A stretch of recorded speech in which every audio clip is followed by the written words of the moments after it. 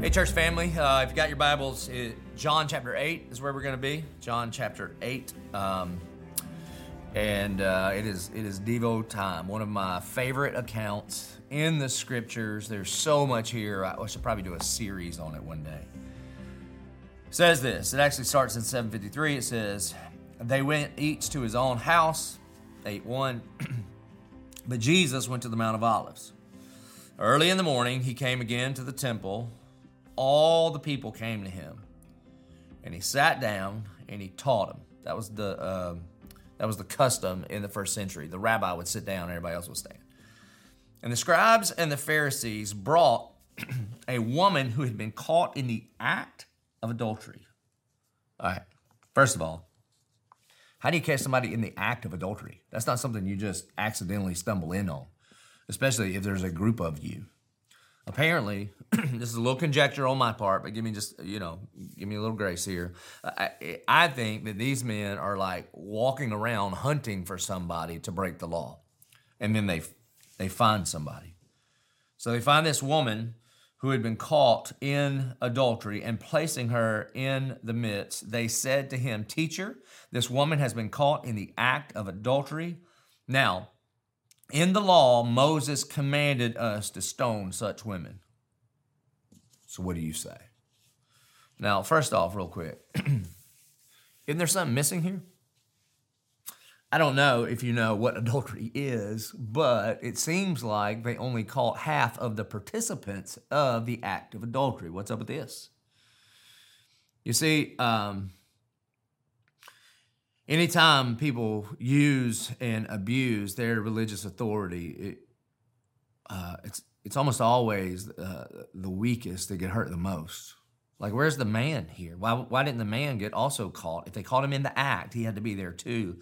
But somehow they overlook his sin and they want to make much of her sin, and they drag her. The Bible doesn't say if she's clothed or not. You got to assume that if she is clothed, she probably doesn't have much on if they caught her in the act of adultery and then brought her in. And then what they do is they point to the law. And the law says, the law of Moses, the old covenant says that a covenant between a husband and a wife is such a big deal, that if that covenant is broken in the Old Testament, then the punishment for adultery was the death penalty. And you say, how in the world could that happen? You got to just get your mind around this for just a second. God had called a people out of Egypt. They were a slave people under the oppressive rule of Pharaoh, and he brings a people out. They had no government, they had no rules, they had no nothing. They were just professional slaves.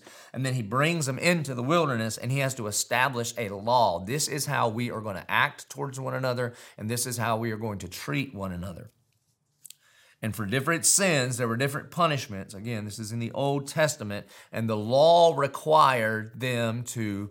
There were certain things that were so destructive for people that he would say, we're going to take that all the way out of our people.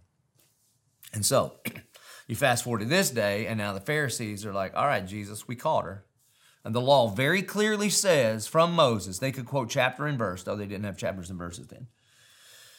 But they could say, this is what it says. So what do you think we should do? What do you say? Now John lets us know, though, the heart behind what the Pharisees were doing. The Pharisees were not pursuing righteousness.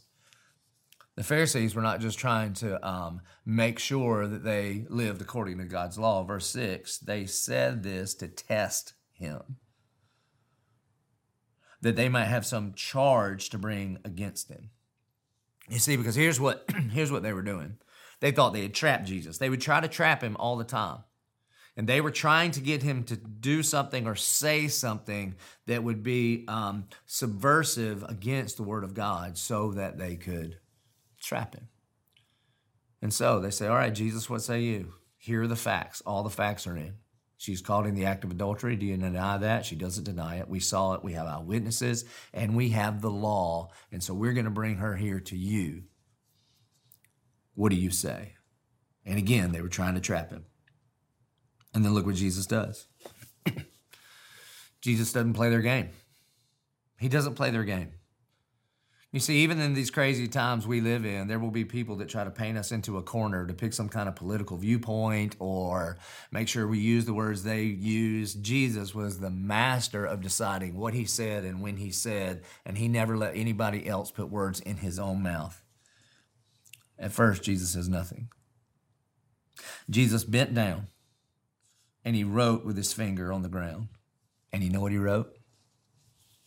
Nobody has any idea.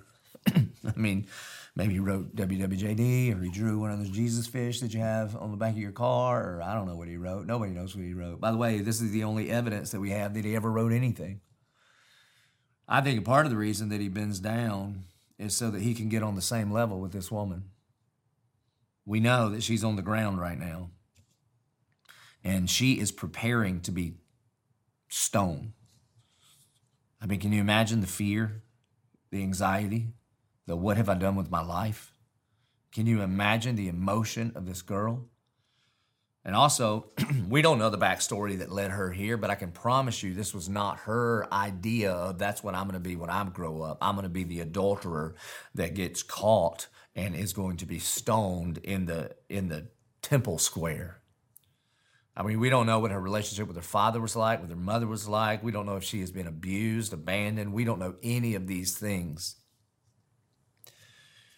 And when all the religious leaders are standing there ready to throw stones, what Jesus does is he kneels right down there with her and he starts drawing something in the sand. Maybe to distract them, but maybe to just be on her level. Do you realize that the almighty, perfect Son of God, when he stepped onto this planet, that he empathizes with us, that he sympathizes with us, that he gets down on our level and he meets us right where we are. And as they continued to ask him, he stood up and he said, "Let him who is without sin among you be the first to throw a stone at her." Brilliant. He's like, all right, you're right. The law says that sin must be judged. So let's do this. We'll start with her, and then we'll go to you. So all the sinless people go first. Because if you want to judge her, then I can judge you too. And once more, he bent down and he wrote it on the ground. And the Bible doesn't say how long. But when they heard it, they went away one by one, beginning with the older ones. You know why the older ones left first? Because they're the wisest ones. They had the most experience. They're standing there with a rock and they say, uh-oh, if I judge her for her sin, then what if this man really is who he claims to be? What if he is the Son of God? What if he does know the condition of my heart? And then he holds me to the same standard that I want to hold her to. You see, you ever notice when people sin, we want judgment for them, we want justice for them, but when we sin, we want grace for us? You ever notice how we have such a tendency to judge everybody else by their actions, but we judge us by our intentions? And so, the older ones know this. And so beginning with the older ones, they leave one by one, and Jesus is left alone with the woman standing before him. And Jesus stands up and says to her, one of the things that hit me as I was reading over this earlier today is that all throughout Jesus' ministry, he lifted people up. He met people right where they were. He would kneel down with the broken. He would get to eyeball with them. And she's dragged in here, maybe naked or with very little clothes on, and he meets her in her depravity, and now she is on her feet. And Jesus stood up and said to her, "Woman, where are they?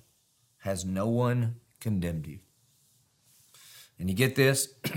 She's bracing for impact. She's bracing for the first rock to hit her, for the first stone to hit her. She's probably praying, "Lord, let the first one just knock me out so that I don't feel the rest of them." And she's bracing for that impact because Jesus says, all right, whoever hasn't sinned, cast the first stone. She's waiting for that impact. Instead of being impacted by the rock of judgment, the stone of death, instead, She's hit with the grace of Jesus Christ. Woman. And when he says woman, it doesn't mean like, it's not like woman. It's like ma'am. He speaks to her with dignity. He's letting her know that your activity does not define you, but only Jesus gets to tell you who you are.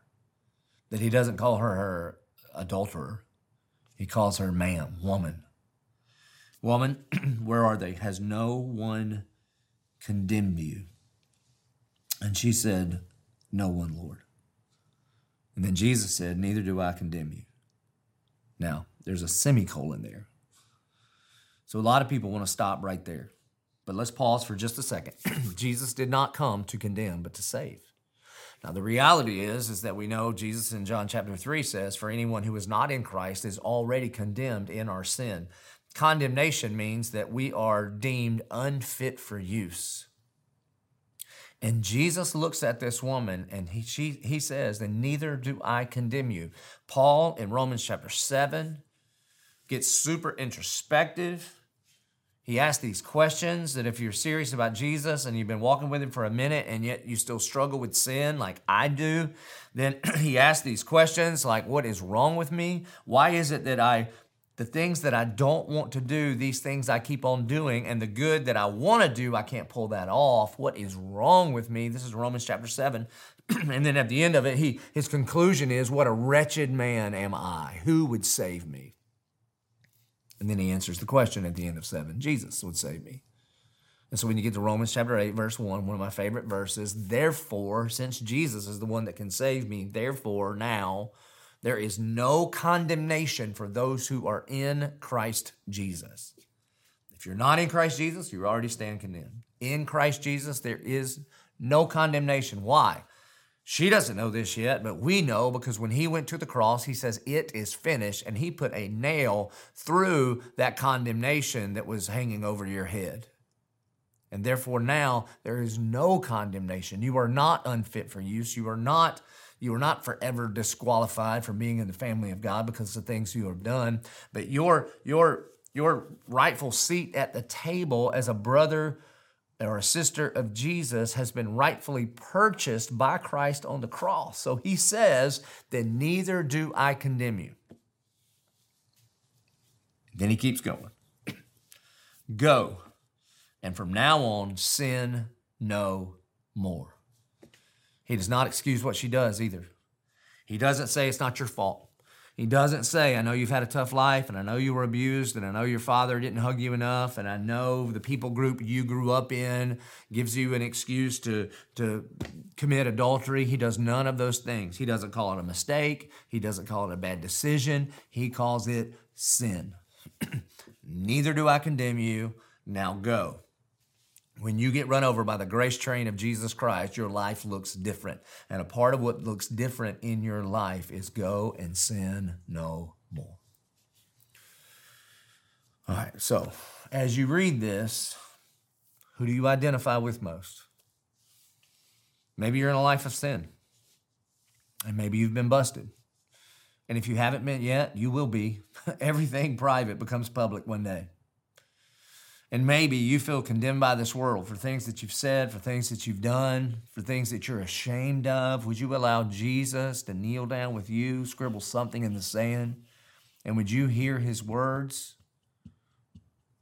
Then neither do I condemn you.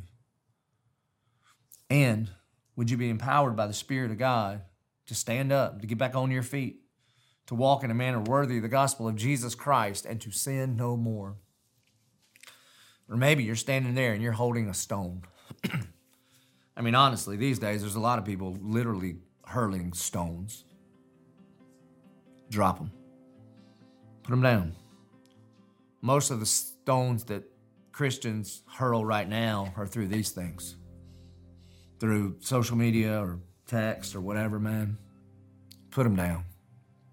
Put them down. And I know you think you're right. Like the Pharisees thought they were right. And I know it's popular because everybody gets caught up in what everybody else is saying, and you look around and all the other Pharisees have stones, and you think, oh, I just want to be a part of what everybody else is doing right now. That is not the thing to do, man. What we do is we share the love and the grace of Jesus Christ. We share the love and the grace of Jesus Christ. Can you imagine the difference the church can make in our world? When instead of throwing stones of judgment at individuals or groups, instead of that, we got down on our knees next to people that are hurting. Whether it's black people or police officers or no matter who the people are, we just got down on our knees next to any people that are hurting, any person that is hurting, and we showed them the kind of grace that Jesus shows here. Full of grace and full of truth. Church of 1122, may we be those kind of Jesus people in this world today. Put the stones down, pick the grace up, and offer what Jesus offers, the gospel. Let's pray. Father in heaven, forgive me when I want to pick up rocks and throw them. Lord, when I want to stand in judgment over somebody because of something that they have done, God, I thank you so much that you are the judge and that you judge hearts and that all we can see is the outside, but God, you know people's hearts. Lord, I pray that we would not be people of condemnation because, Father, you are not a God of condemnation. But therefore now there is no condemnation for those who are in Christ Jesus. That means not only should we not feel condemnation, but we should not project condemnation on other people. But we should, like Jesus, offer them grace and truth through the gospel of Jesus Christ. God, may you use us to be a bright light in a dark time. We pray it in Jesus' name. Amen.